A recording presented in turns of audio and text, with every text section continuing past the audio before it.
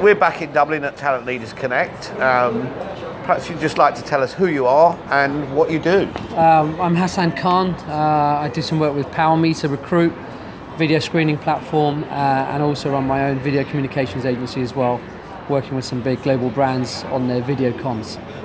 So in the kind of 30-second accelerator pitch, tell us about Powermeeter. Simply removing the headache of the logistical headache of arranging screening telephone calls and first round interviews. Instead of that, send out simultaneously to 50 candidates the same 3 set of questions.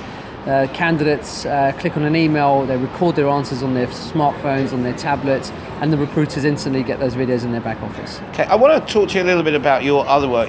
You're very active, and I know your main business is involved in video comms, video communication in general. And you've been in this recruiting space for a little while, having a look around. Firstly, it must seem pretty primitive in terms of the way people are working, I think, when we compare with straightforward marketing and marketing comms. What are the things you think recruiters should be thinking about in terms of video or in terms of comms? I think what recruiters should think about is the fact that as a touch point, where does marketing finish and recruitment start?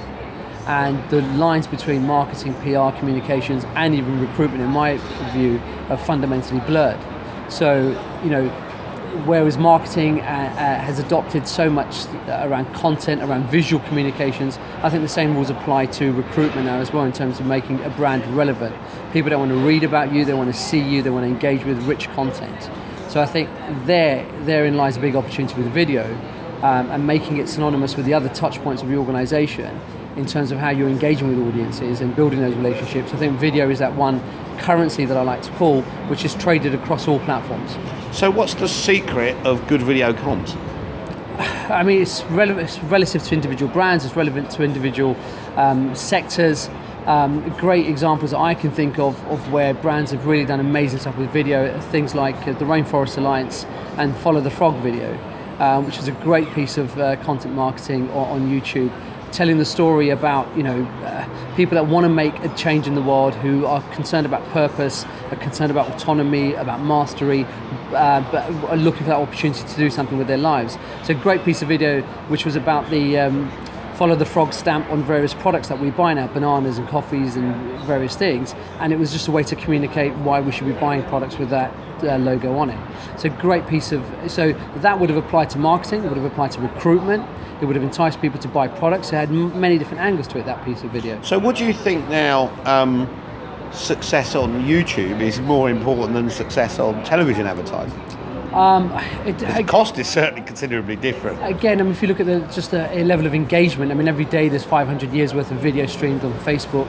Every minute it's 80 plus hours of video uploaded to YouTube.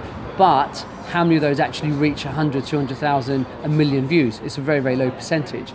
So the trick is, what's actually making those videos stand out, where it might not be the quality or whatnot, and it could be something as simple as Jimmy Kiel tweeting it.